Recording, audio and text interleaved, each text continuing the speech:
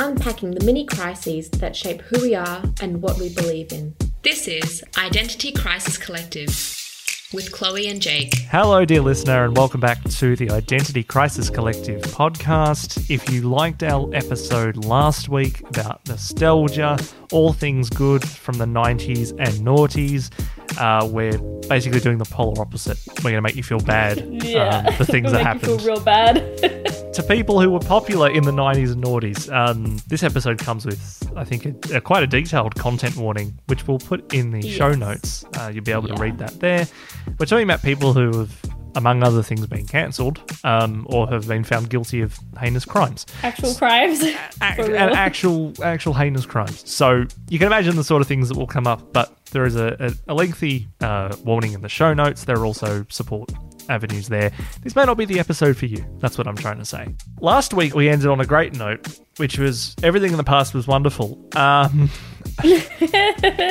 I've written in the notes, everyone in the past was horrible. Why are so many famous people awful? Because they get to do whatever they want. There are zero consequences, which we will see from a lot of the people that we're going to talk about. The amount of consequences that a lot of them have faced are very, very little. And that's the thing that I always get really, I don't know the word. I'm going to say confused about, I think, when people discuss cancel culture as a concept. Because it seems to me that most of the people who are, being cancelled aren't really having much in the way of repercussions. And if anything, if they are, they're just consequences for their actions in the most part.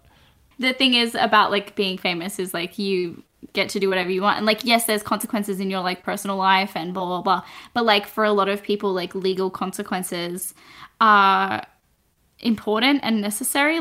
Yes, the justice system sucks, but it's there for a reason. And you can't just get away with doing horrible, horrible, awful things and then just being tee-hee, I get to do community service by owning a charity. Okay, congrats. You're a loser. It's exactly that. And we often frame those discussions around what happens to the person who's been accused or the person who's been charged or found guilty or whatever it might be. And there's very little, I think, that frames the discourse around someone who's an alleged victim. And I think that that's quite disappointing. And I know that obviously the Me Too movement's kind of shifted that a little bit, but I still think by and large, and there are reasons for it. We've hinted before that defamation law in this country is so appalling. It is so stacked in the favour of the people that have power. And we're talking about, by and large, people who are victims of this sort of thing, they've been disempowered and the legal system isn't there really to support them. And I think that's not necessarily a great outcome. I don't think it's fair. I don't think it's right. Probably not. No, definitely not. You've got a list in front of you of some names of people who have done some pretty crappy things, to say the least. Yeah, to say the least. Let's chat about them, because I think... Okay, we've got Chris Brown on there. We'll start with that, because let's start with things I know, right? So Chris Brown's music was the epitome of R&B in the mid to late 2000s. And he still pops up every now and then. But really, the allegations with his violence towards Rihanna were very well known. They certainly weren't. It wasn't really hidden away. It was very much talked about, and I know that not only was it talked about, and I laugh this is terrible, but that's just the immediate reaction I have, which is it was discussed in media that would then go and platform his music. So there was the discussion of how terrible is Chris Brown? Anyway, here's the new Chris Brown song. And I just find that strange in retrospect. I understand that the media climate of, say, 2007 was very different to 2021, but I just find that really bizarre. It was insane. And also, keeping in mind as well that not only are they the people who platform his music, but also people who are making jokes at the expense of Rihanna and not at the expense of Chris Brown, who is an abuser. Are we not? Everyone was doing it. And obviously, like we said, the social climate and things that you could make jokes about, and not that you should have, but the things that were appropriate in social context for some reason to make jokes about were making fun of Rihanna for being the person who was horrifically abused by her boyfriend. And like, that's insane. And he, like, because of things like that, it was like he just like got off scot-free. I know he did like 180 days community service or something like that. Like, that was his sentence. And and that's an example of a case that was very public. It was, another celebrity, another musician, another artist who was the victim of this. And that was the treatment by people, was ridicule, by and large. There was a lot of sympathy too. I don't want to rewrite history. Obviously. But there was also, as you rightly say, there was a lot of derision that was jokes made at her expense. Oh, absolutely. And like, I watched the other day, like when researching this, I watched an interview of her that she did with Oprah talking about this whole situation and stuff like that. And she was like, everyone was talking about it, but it happened to me. Like, it happened to me, and I'm a person, and I had feelings, and like, no one cares that I have feelings. And that just like made me so sad. There was so much about the interview that made me sad. She had a very classic victim of domestic violence outlook, which was, oh, but I still care about them, so I want them to be happy, and I don't care about me still. I still don't care about me. And that was like really very difficult to watch, but also like it was so strange, because seeing someone with a platform say, but I didn't care about me, I cared about him, and then having the rest of the internet say, yeah, we cared about him too. It was like, oh, that sucks, dude. Like, and what's that telling? Like this is someone with a platform, right, who can stand up and who can fight against someone. What's that saying to like regular women or regular men, like victims of domestic violence? What is that saying to them? That even someone so famous and like incredible as Rihanna is just getting like dragged through the mud. Yeah, it's exactly that. And it sucks. It sucks. And that was like the whole conversation around the whole thing was like 50% of people being like, ha ha ha, Rihanna, she deserved it, blah blah, like idiots. And then another 50% being like, yeah, but like, I still like his music. You can separate art from the artist, which like, fun fact, you can't. Like, that's my opinion, but like, I don't think that you can. Like, would you be okay if someone was hurting you on a regular basis and just like a bunch of people just giving them money all the time and they're super successful and like their art and their thing that they love is like getting recognized all the time and like getting tons of money for it? Like, that would mess you up so much. That would mess me up for real. And I think the academic argument about separating the art from the artist comes from a place entirely, it doesn't relate to something like this. It comes from a position of saying, at some point, the artwork, whatever that might be it a song, be it a piece of art, a painting or something, whether that has a life of its own beyond what the creator intended. That's largely what the argument or the philosophical idea surrounds. Yeah. It has a lot less to do with saying that I can listen to this terrible person's music, or a person who's done terrible things. I can justify listening to their music or supporting them financially because I can separate the art from the artist. And that's become a bit of a catchphrase, and it's become a catchphrase particularly in the Australian music scene, where we have plenty of examples of members of bands doing awful things, not only to people in the industry, to people outside of the industry, and it being seen as acceptable to continue to platform those bands or those artists because we can separate the music from the pretty shitty things that they've done. And that's not fair to the victims. Like, it's just not. It's also disingenuous, and it totally misses the point of separating art from the artist and that philosophical notion, right? It, I think, instead becomes really an excuse for people to not be confronted by what they're consuming and not take responsibility for what they consume. And in saying that, I don't think it should solely be the responsibility of the consumer at the end of the day. And music is a product, whether you like it or not. And this is an opinion, but it's true. Music has become a product. It is something to be consumed. You are a consumer. You're not a listener. You're a consumer. I don't think all the responsibility necessarily should lie at the consumer. I think platforms have a job to choose carefully who they are platforming or not platforming. Yeah, definitely. The Spotifys of the world, the radio of the world, we still have Music TV barely. Those platforms, they have a responsibility. I don't think it should be left to the consumer. But at the same time, I think that it is up to the consumer to have a little bit of an ethical viewpoint on it. And moreover, I also understand this because I understand why, for me, I can gladly say I won't go out there to listen to Michael Jackson because I find what he has done repugnant. And so I can easily say I'm not going to go out there and listen to Michael Jackson's music.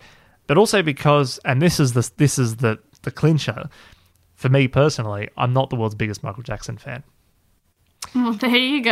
That makes it real easy for That you. makes it easy for me. Whereas, yeah. if it's an artist where someone like a David Bowie or the Rolling Stones, where you have artists who were predominantly and very predominantly male artists of the 60s, 70s, and 80s who had relationships with teenage girls, I find Elvis. Exactly. You can, and those aren't the only ones by any means. I'm not trying to single them out. But there's an example of an artist where I go, well, I have a lot of respect for them as a musician. I find the separation harder. So the point I guess I'm trying to make is I have sympathy, right? I have sympathy for the fact that it's difficult to separate yourself from that. But and that is then I think why platforms have a responsibility more so than a consumer does, because it's really hard once you've got an attachment to a song. Because, you can kind of separate art from the artist in that David Bowie did not go and make a mural of himself when he died. Someone else did that.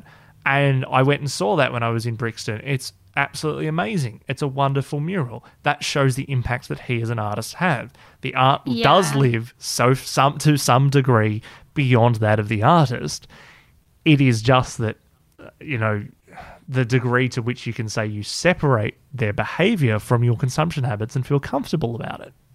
Yeah, well, I think it's easier in those examples, like when an artist passes away, like Michael Jackson, like I don't mind as much as I did when he was alive. Not that I was like really super cognizant or like had any idea what was going on because I was like 10 when he passed away. But it's easier when they pass away because you understand that money is no longer going to someone who did horrible, awful things. It's going to his family. There are people that would have been a part of his team that weren't awful, horrible people that still need that revenue. So it's easier. I feel like it's easier to separate the art from the artist once they've passed away. Oh, and also... But when they're alive, it's like you cannot give money to people. Like, I don't know, this is me, like ethically. Like, I feel like you can't give money to people who have hurt people. I think if there's people who are genuine victims of someone and someone's actions, like how? I don't know how you can continue to just like, here you go, have all this money. Oh, you have a victim, don't know their name, don't care. Catch you later. Like, it sucks. And that also actually raises a really interesting point around the creative process and who gets the money. Because at the end of the day, you have people signed to record labels. A lot of the money goes to them. It goes to the record labels. Exactly. It goes to the publishers. And then it's like, how liable are the record labels for things that happen? It's just like, it's so confusing. But I just think like in your heart, you have to think for yourself. And what would you want if you were a victim? Would you be okay with the person who hurt you in whatever way continuing to make money and continuing to be recognized for the thing that they love the most? No, like I wouldn't be okay with that. And I'm not okay with putting that on other victims. Yeah, and what I find also disingenuous is the idea of like being falsely accused of something, which happens, and it's really tragic when it does happen, and it's no one wins in that scenario at all. But then that being used as an excuse to say, well, it's someone's only made an allegation, it doesn't really count until it's gone to court and it's been proven. And well, that doesn't work. That's just not real life. That isn't real life. And I mean, there's allegations that are made with very little evidence. There is allegations that are made with plenty of evidence. And you as a person could ethically make a decision based on the evidence at hand well before anything ever gets anywhere near court. I think Absolutely. But I think that sort of expectation of innocent until proven guilty, I understand the concept, but also I think when there is evidence presented, it goes a bit beyond a hypothetical. It becomes real life. Absolutely. And I think in those circumstances as well, like my opinion, especially in cases of sexual assault or abuse or R word, I am inclined to believe the victim, not only because I've been a victim myself, but also because I understand as someone who, not personally, but has seen the legal battle behind things like that and how awful and treacherous that is, especially if you're going up against someone who is in the public eye and is a public person. The amount that you go through just to get to the end of the court case, honestly, because who knows what the outcome is going to be. If we're being honest, it's not often in the favor of the victim. In those situations, like the victims are really, like, they're getting dragged through the mud. Like, they are being pushed down every second that they get, and the amount of stuff that they're going through, the benefit versus what they have to actually go through, it's not worth it. Like, if anyone's ever thought of doing that, like, it's not worth it at all. Like, your psyche will be broken down. Like, that is just what happens in court cases. They do not care about victims. It's just like that's just kind of how it is, and it sucks. It's procedural. It's all about procedure. Exactly. And they have to ask the hard questions, and for a lot of people, you shouldn't have to hear those hard questions. Like, it wrecks you mentally, and I can't imagine doing that ever for any other reason aside from getting justice, genuinely getting justice. Exactly right. And 100%. And it's not something that I'm necessarily going to understand, but I get it. I think, like we're seeing at the moment, there's a couple of high-profile cases involving sexual assault and alleged sexual assault, because you've got to say the A word or else you get sued with defo. But the cases that are, I would say, probably clear-cut, there is evidence for. I don't think in any way that people are wasting their time by taking this to court. I think there is a genuine miscarriage of justice that needs to be corrected. Yeah. But then you get to a stage where you get to court and you get cross-examined, and within reason, within reason is a very loose term as well, but there's pretty much no question that's off limits. That's exactly right. And they do defense attorneys do a really, really, really, really, really good job of making it look like a false allegation. Well, yeah, that's literally their job. Yeah, exactly. And they do it really well. So, like, congrats for you, but also you're a bit of an asshole. Maybe look at yourself in the mirror one time. I mean, their entire professional job if you're a defense lawyer or a defense attorney is to instigate doubt. It's to project. It's to project doubt into the mind of the jury or the judge, and they do that well. That's their purpose. That's their job. I know I'm really just repeating you at this juncture, but you can see where the systems are the way they are. They're wrong, but I can see why it is the way it is. I want to circle back just a bit. We were talking about music. I think we've got a lot of music examples. I know there's some acting ones as well, but I don't enjoy cinema at all. The Kesha versus Dr. Luke example is really interesting because it is. I say interesting in the sense of in relation to talking about where money goes and the ethics of consuming, because Dr. Luke has songwriting credits. Yeah, which means everything. For everything, which means that every cent, whatever cent of a cent of a cent that you get from a Spotify stream now, but any amount of money that you spend on a Kesha song from like 2008 has or had songwriting credits from Dr. Luke. So you're indirectly funding someone that you find morally repugnant, and you don't get a choice. Right. You don't actually. Well, you do. You get two choices: either you don't consume, or you pirate. Actually, that's probably a choice. Legally, you've only got two choices, which is you do or you consume, and so you give a portion of that money to someone that you find morally repugnant, or you don't consume. Those are your two choices.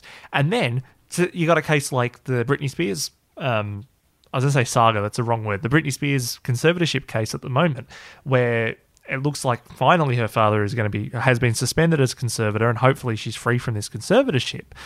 But they're talking about control of her income as part of that, which means that when you're streaming her music or supporting her, that money was, now that he's been suspended from that, but was going to a conservatorship, which in part is managed by someone who you, again, find morally repugnant. And as a consumer, and this is why when I say What do you do? And that's why I say platforms, I think, have more of a role here than the individual consumer does. Yeah, because you're not absolutely. empowered. You can't go and say, I want, the portion of the money that I'm going to spend on this song, whatever amount of it is, or this song or this album, whatever the product is, that portion, I want part of it, this percentage can go to the songwriter or this percentage can go to the singer, because that decision isn't made by you.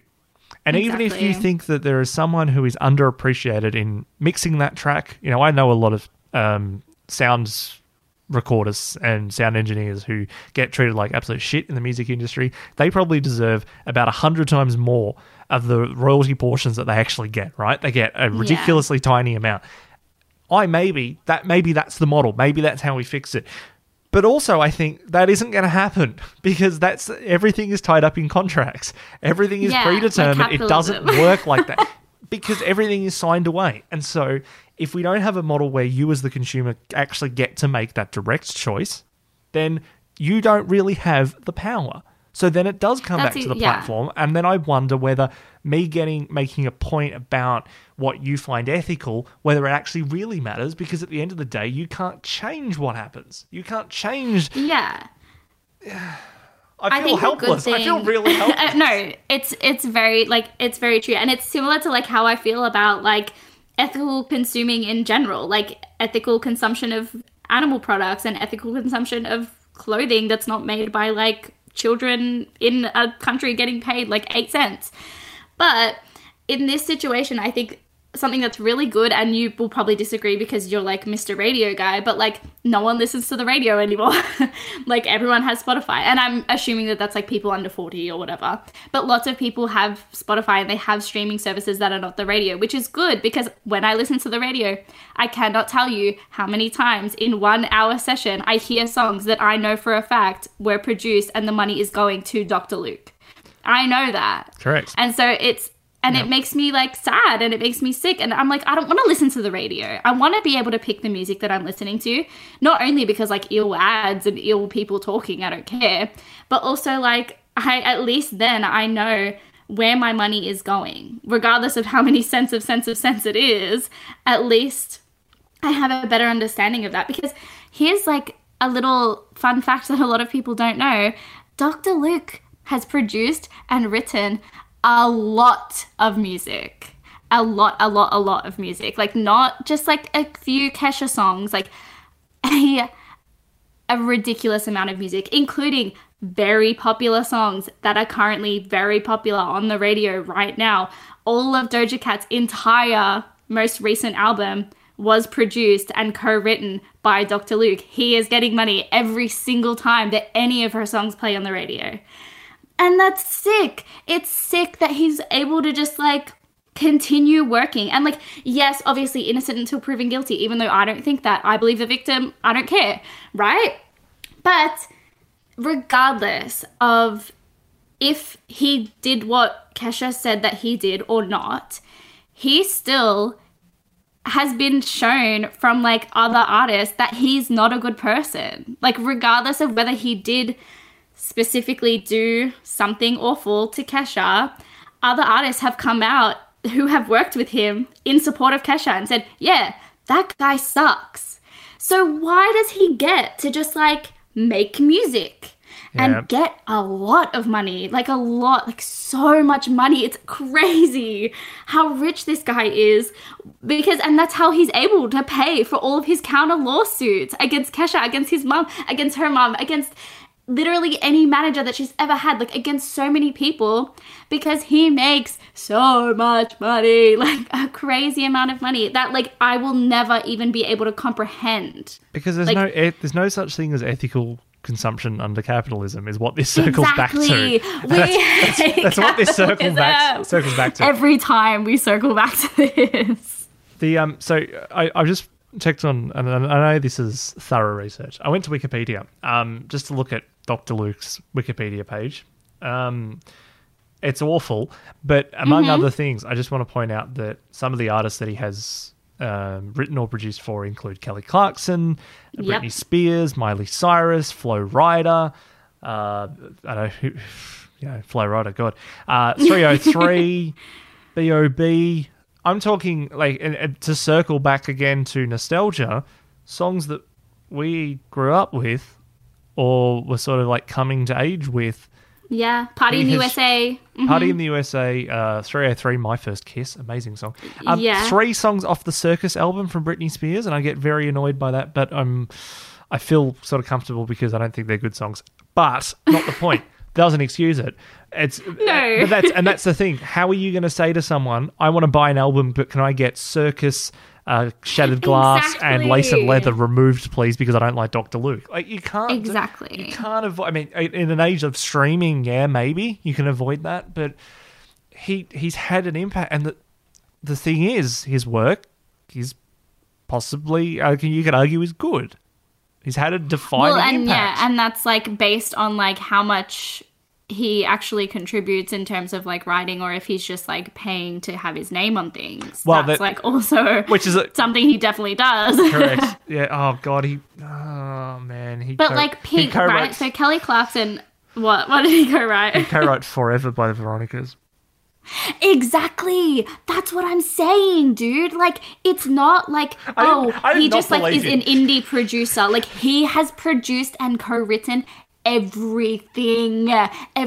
And the thing is, he, as much of an evil, awful person that he is incredibly smart in how he makes his money. Oh, God, because he has taken over every single song that has been extremely popular on TikTok in the past year have been co-written and produced by Dr. Luke. All right, Tap In by Saweetie. You know, tap in, like, as in millions and millions of people on TikTok making dances to that song. He gets money every single time. All right, so just for the sake of, I know you've got another point, but just for the sake of like recent releases. So in the last 2 years, he's, as you pretty much said, a good half a dozen songs off Doja Cat's Hot Pink, including Say So. Very popular song. Broken Glass by Kygo. There's a Lil Wayne song in there. Tap In by Saweetie, like you just said.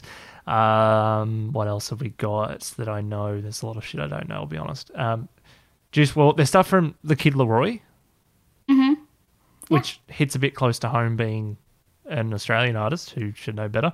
And more Doja Cat, Kiss Me More, Need to Know You Right Tonight. Like, so many songs, goddamn songs. Yeah, literally. Like, if anyone, like, please, like, if anyone is listening to this, please just go look at his Wikipedia and, like, see the music that he has produced and take it. Like, I don't know, like, obviously you can do whatever you want, but as soon as I found stuff like this out, all of those songs are completely out of every playlist. And that's, like, songs that I love, songs that I grew up with, songs that are important to me in my like transformative phases of life, but they're not as important to me as my care for victims. Like, it's like mountains. Like, my care for people who have been hurt by other people for no reason, not even for no reason, like people who have been hurt by other people, period. Like, it's mountains ahead of how much I like this song. It sucks that I can't listen to that song anymore, but it makes me feel like I can go to sleep at night, And what I also then find, you have Dr. Luke, and then you have someone like Drake, who is known for texting teenage girls, and you have a fan base which is very female-oriented, who don't seem to care. Exactly. Like, and I think it's because they like the music. Yeah. And also the thing about teenage girls is they're teenage girls. Like, they will talk to an older man and not understand the consequences of that because they're the children in this situation, and Drake is an adult. Drake is 34? And he's supposed to, like a fully grown adult, and like is supposed to understand the consequences of not only what it would do to him in his like life, but also what it would do to the psyche of a young girl. Like, it's not okay. And it's the exact same thing as the other Drake Bell. The other Drake. But he did the same thing. He did the same thing. And it's not okay. And James Franco did the same thing. But the thing is that they think that they're so high up on this pedestal that no one's ever going to say anything when they hurt these young girls. Yeah, but is this not just proof that they are high up on a pedestal exactly. and nothing does happen? And so therefore the argument can be made that this behaviour is okay because there are no consequences. So we can rile about cancel culture, and here's plenty of examples where there is no justice, there is no cancelling. Drake somehow has a music career. Drake Bell is going to jail. He is going to jail, so that's probably not. That doesn't really prove my argument. But James Franco has an acting career, has a career in the film industry. James Franco has been cancelled officially. I feel like no one, aside from people who don't know about what James Franco has done, people who are well versed in the internet are choosing not to watch James Franco things. But then there's Drake. There's so many instances where it's just some people get treated differently than others, and that's for Emma Roberts. I'm saying this, and I'm 100% sure that every single person is saying, "What about Emma Roberts?"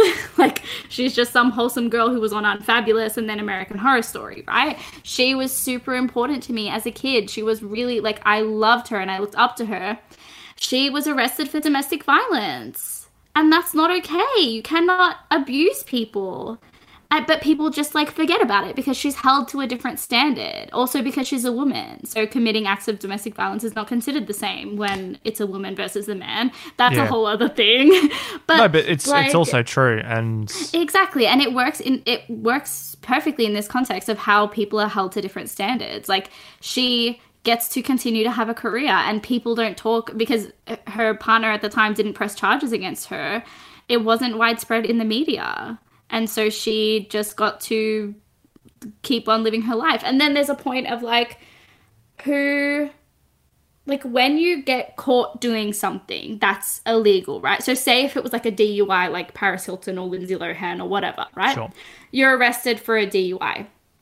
I would say that if you're allowed to keep your platform, and if everyone's going to continue to support you, you need to do everything that you can, regardless of whether it's, what's it called? Fake activism, what's it called? Performative activism. Performative activism. Regardless of whether it's that or not, you need to be donating money to charities. You need to spend the rest of your career saying, what I did was not okay. And this is why it's not okay, and this is how we're all going to fix it as a society, and using that platform to denounce completely the things that you did. But none of these people that we've spoken about have done that. None of these people, they go, oopsies, did that, let's not talk about it anymore. Chris Brown, I love the song Freaky Friday, but him saying my controversial past, it's not a controversial past when you have literally abused your girlfriend. That's not controversial, that's illegal. That's not okay. And yet you go to Wikipedia and something like that comes under a section called controversy. Yeah. We treat stories like that as controversy. Whether it's, someone doing something and going to jail, it's treated as just controversy, right? And I think that probably is part of the problem. It becomes 100%. Just another news story or just another entertainment story arc, whatever, as opposed to this is something that could end a career, or this is something that, there is a wrong that has been committed and it needs to be righted. And I think that's I think the framing probably is part of that problem.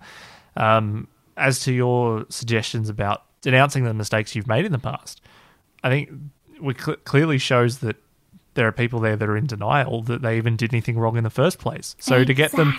So while I agree, I think that it's important, I think you got to get past the first hurdle, which is getting people to admit that what they did was wrong. That's exactly right, because you can't be arrested for things if you don't admit it. But also there are things that are wrong that are not legally wrong. Yeah. So it's seen as okay. Which ethically is not the case. Exactly. Or may not be not be the case. And actually that is yet another problem, which is we're talking about ethics, which is subjective. And so you add into this whole sort of cauldron of just emotion, and there is no clear answer, I don't think. I think it's beauty's in the eye of the beholder, I guess. What is it? Controversy is in the eye of the beholder. I think that you can base your business on your ethics. And like I said, in the same way of approaching ethical consumption of meat and clothing and whatever, I think you approach it in a way that allows you to sleep at night and not feel bad, because like we said, ethical like consumption of anything doesn't really exist under capitalism, right? Like Correct. at all. But it's like, and like so me you just going need to and, be able to sleep. Like that's it. yeah, me going and buying an electric car is really great, except that our electricity generation is still largely from fossil fuels. Yeah. So it's all the same business. I've just made a different problem. And potentially a worse problem, depending on how battery car, an electric car is manufactured. There could be more problems from that. And yeah, and like giving money to people that you probably don't love, like probably don't think are like super great people. No, I'm not going to get the Elon stands onto me, but I love Tesla's look cool. Don't get me wrong, but bloody hell, I never buy one. And also, is a lot of their features necessary? Not even remotely. Absolutely not. And are they doing anything for the environment? Not even remotely. No, an autopilot is a complete disaster. But that's the sort of thing where that is not the route. Like, that is me going and buying an electric car, for instance, is not going to solve the problem. Yeah. The problem comes in how we... But, there's fundamental problems, right? The biggest issue that we have in, I think, this area where we're talking about people who are problematic or people... I hate the word problematic, but, people who are controversial, problematic, have done the wrong thing, etc. Whatever your overarching term is. The issue is accountability. The issue is people who do the wrong thing, do wrong by people, where there is no sense of justice, there is no way of obtaining justice. And the issue when I say is accountability is because you have record labels or you have movie studios or whoever in the entertainment circles who, we as consumers put these people on pedestals, but in those circles, they have not been taken down a peg. No one is signing up going, I'm not going to sit next to Drake, he's into teenage girls. That's not a thing. That doesn't happen. Some people might, don't get me wrong, but I don't think that happens on a large scale. There is no sense of shame. And that doesn't necessarily mean that's the way out of it either, but there is no sense of shame and no sense of accountability. And I don't think we're going to have any change if we're not made accountable to the root cause of these problems. Like I said, in the same way of like consuming ethical meat, right? So like being vegan or vegetarian or whatever. I think that it's kind of the same thing of people being like, well, not everyone's going to be vegetarian, so I might as well just not. So in terms of like listening to music ethically or consuming media ethically at all, it's kind of like, and that's the thing that's happening with like a lot of YouTubers, because it's like more modern and it's more young people centric. It's a lot easier for everyone to crowd together, and then it makes you feel better about like stopping consuming someone's art because it's everyone banding together to say this person's bad. But when it comes to music and when it comes to media, like traditional media, when it comes to things like that, it's like you're on your own. If you decide to like stop listening to this for whatever reason, or stop supporting this artist for whatever reason, like you're on your own. It's not a band together thing. And I don't know if that's a good thing or a bad thing. I think cancel culture is fine. Like I think that it's fine, and a lot of people disagree with that because I think there is definitely a lot of instances where they take it too far. But I also think that that's in the eye of the beholder as well. It's like, yes, there are tons of people who will rally together.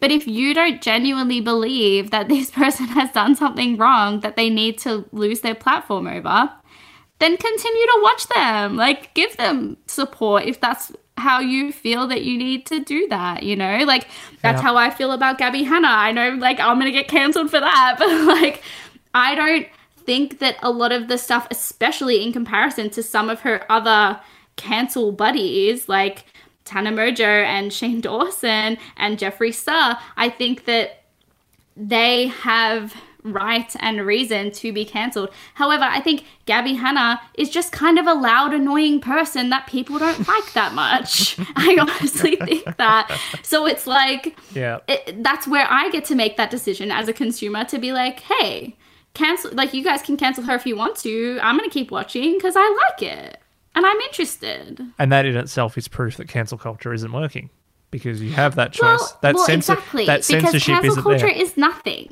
and everything all at once. I think the only difference that we're seeing now is that the amount of people targeting one thing is so like secular, like it's such a small group of people, but their voices are so loud because they're all banding together. Yep.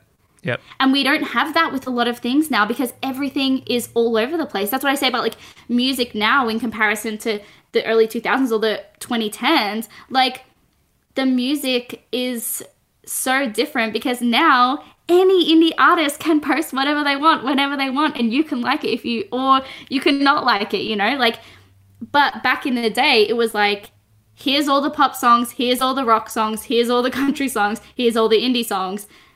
There you go. Like, it just was in front of you all the time. And so everyone kind of agreed on the same thing. But we're not in that now. Like, we don't have that anymore where everyone's all listening to the same music and everyone's all going to the same movie premieres. Like, it's not like that anymore. It's all about individual taste. Chloe, it's 2021. No one's going to a movie premiere. All right. Yeah, and I think it's also just a broader symptom of that individuality thing. You know, it's a hyper-individualistic society we live in. Yeah. The idea of people banding together is a scary one.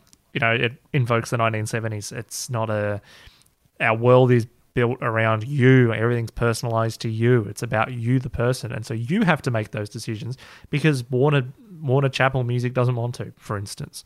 You know, whoever that might be. The movie studios, the record labels, the media outlets, they don't want to have to make any decisions because too many of you might get turned off if they do. Here's my takeaway. Yep. Is I'm going to create a list of people that I don't want to support anymore. And I hope that everyone, after listening to this episode, goes and takes a look at their life and people that they love in their nostalgia and take a look at some bad, horrible things that they've done and say, there you go. There's my list of people I don't want to support anymore and I'm sticking to it. That's what I want. My takeaway from this is that I'm probably going to lose quite a few of my favourite Britney Spears songs. And I don't want to talk about it. I'm gonna need what a drag queen's going to perform now. You're all cancelled. I've been Jake. I've been Chloe. We will see you next time on the Identity Crisis Collective podcast. Bye. Catch you later.